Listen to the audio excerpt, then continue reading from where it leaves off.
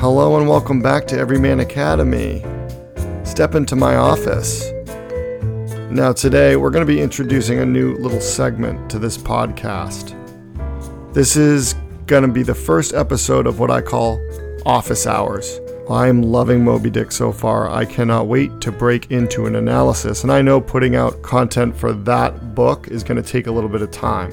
So office hours here is another opportunity for me to check in with you guys, just to tell you what I'm thinking. Today I want to talk about reading, the act of reading, the habit of reading, and why we need to develop it in this crazy modern world we live in. This podcast, Everyman Academy, is all about promoting self-education of the mind by reading the Western canon, the great works passed down to us through Western civilization. The process of self-education requires a higher level of reading. Reading is a skill. You probably think that you know how to read. I had so many issues reading in a proper way. I would reread passages. I would have trouble getting through books. My mind would wander. I'd be distracted. I felt impotent in my ability to tackle anything of value, and I did not know how to approach it. When I discovered How to Read a Book by Mortimer J. Adler, he quickly, in short order, described everything I was doing wrong. Diagnosis, terrible reader. Treatment, read the right way. Now, reading as a pursuit to educate the mind is certainly enjoyable. However, it is not merely the pursuit of in-the-moment pleasure. You have Netflix for that. Discovering that I actually can pick up a book and understand how it's written, doing so, having a process, finishing the book, and then being able to discover the meaning therein through a little bit of a process. It's just a habit we need to form. The act of interpreting a book and the act of reading a book skillfully is well described by Susan Wise Bauer in The Well-Educated Mind. And I want to just kind of quote from her here, really ram the point home. Reading alone allows us to reach out beyond the restrictions of time and space to take part in what Mortimer Adler has called the great conversation of ideas that began in ancient times and has continued unbroken to the present.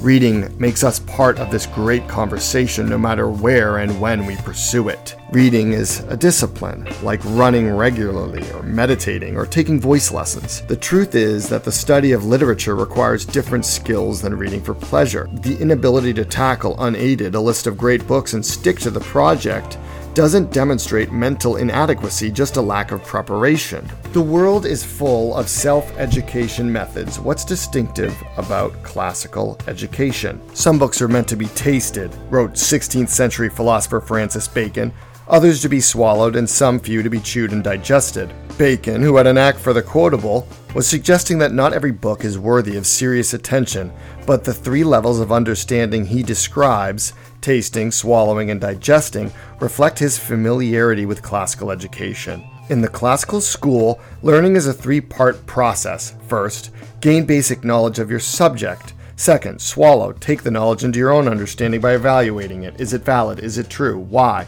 Third, digest. Fold the subject into your own understanding. Let it change the way you think, or reject it as unworthy. Taste, swallow, digest. Find out the facts, evaluate them, form your own opinion. Grammar, logic, rhetoric. Train the mind in the art of learning. But if you have never learned how to grasp knowledge quickly and well, to evaluate the validity of arguments and present your own opinions with grace and clarity, it isn't too late. You can learn how to understand, evaluate, and argue with ideas. This book will walk you through each stage of classical education so that you will have the tools to find the serious contemplation of books a delight rather than frustration. The habit of reading should not be hard to develop.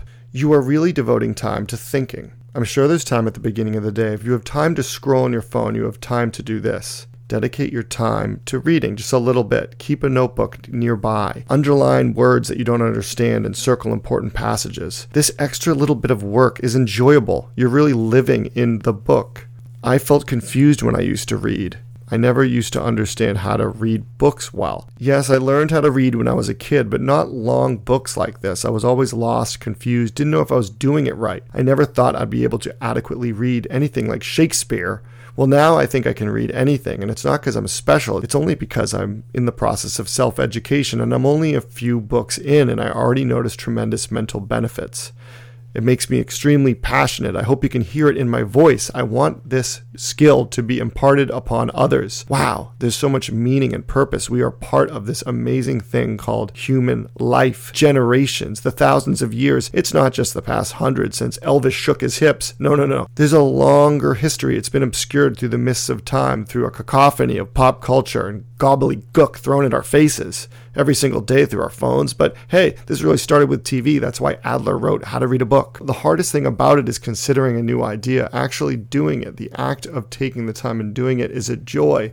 Before long, you know how to reflect, you know how to express. You consider the finer things in life, what is true, good, and beautiful. Things become a lot less mysterious when you can see them there on the page in black and white and say, aha, that makes sense. If we're not reading consistently, if sometimes we read and sometimes we don't take notes, we don't have a process, there are words on a page, but we don't know if anyone is actually taking the time to absorb those words unless what they are saying reflects that.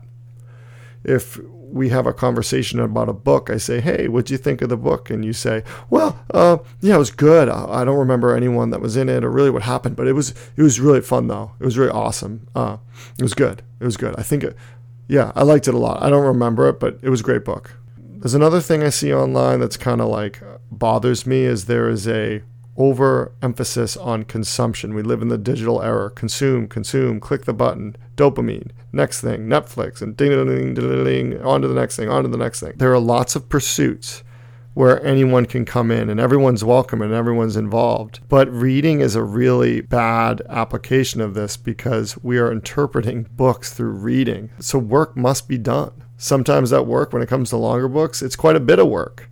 So it's, unfortunately, it's not good enough to just say, oh, I liked it, but I don't really understand it, but it was enjoyable. You can do that, certainly, if you want. But the problem is the people that are saying these things, they're not actually knowing what they're missing. They're reading anyway. They want to be good readers. People don't know any better. I wouldn't have known any differently had I not stumbled upon these books. Now, I was open-minded enough in my self-deprecation. Picking up a book like How to Read a Book, I wasn't insulted by that. I was like, yeah, I guess I do need to learn how to read a book. As I've recommended the book to several people, often I get the scoff. I know how to read a book. We need to approach things in an open mind. Come from a point of view of like, maybe I don't know. If we think we know everything or we have the presumption, how can we learn? Learning is the act of discovering what we do not know. So perhaps there are things that we're doing that we could be doing differently. Unless we've tried every way to do something, we don't know if there's a different way that we could be doing something. Now the problem is on Reddit here, I try to advocate for this kind of style of reading. Maybe there's something you can do to get more out of reading. There's options. You don't have to read in an analytical way if you don't choose to. However, when it comes to the discussion of books, it's going to be very difficult to have a meaningful dialogue back and forth. And when there is someone that is expressing something that is indicative of the fact that they yearn to discover more, I want to motivate them and inspire them that there is something more. Your instinct is correct. You should seek more. And there are people, a peanut gallery of people that say, no, what are you talking about? Oh, give me a break. Oh, he wants to do an academic analysis. Oh, how dare him. Awful. It's like the word academic is associated with some type of study cram session. You're up all night and your brain hurts and you're like, oh no, I'm going to study for the big exam. It's just reading, man. That's not what this is at all. It shouldn't feel that way. This is a little habit and a routine, but it's something you're consistent with. These things that you do, like breakdown and analysis, after you've spent that time to slowly go through the book consistently, you're ready to do it. You've been waiting for this moment and you do so with great pleasure. This was the post that I responded to and I couldn't believe it. I was basically flogged publicly, downvoted to oblivion. This was posted by the user NEMT. The subject is, how often do you guys forget names, etc. from the books you've read? So like 3 months ago, I finally read 1984. I liked it a lot. But now just reminiscing about the books I've read, I realized I forgot the main character's name. They just continue to go on. I can't remember for the life of me recall his name. Does this happen to you guys? Sometimes it seems to me that people can recall the names and places of every character in a book they read 15 years ago, and I literally forget them 2 months later. I do the voicing thing in my head when I read, so it's not like I'm skipping around a lot. LOL. Just found this pretty pathetic that I can't even recall the name of a main character. So this person is confused. They don't remember names and they can tell other people do. Perhaps there's something wrong with how they're reading.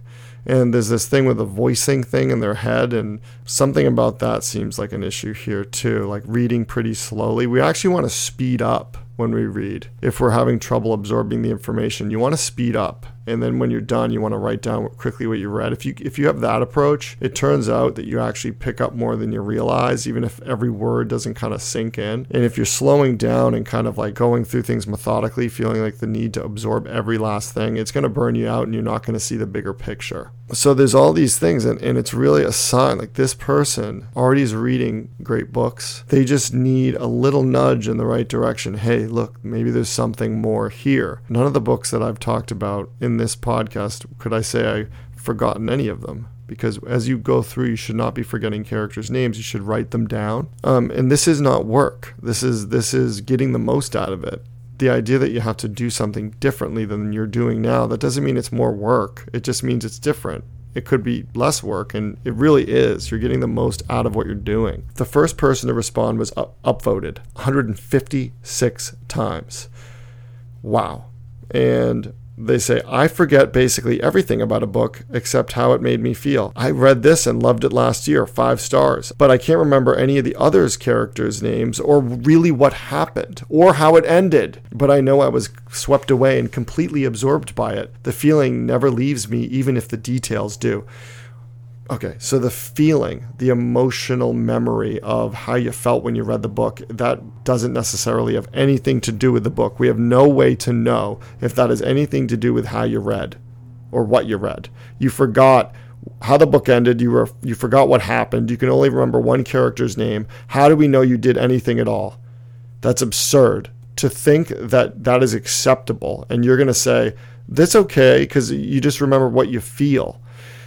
No, you remember the ideas in the book. You must remember what the book is about. The book being about something sparks thought and thinking, and those thoughts spark emotions and how you feel. You feel a certain way because of the content in the book. I had to respond to this. 156 people agree with this person normalizing the original post. So I had to respond. So I said, that's tragic. You're okay with that?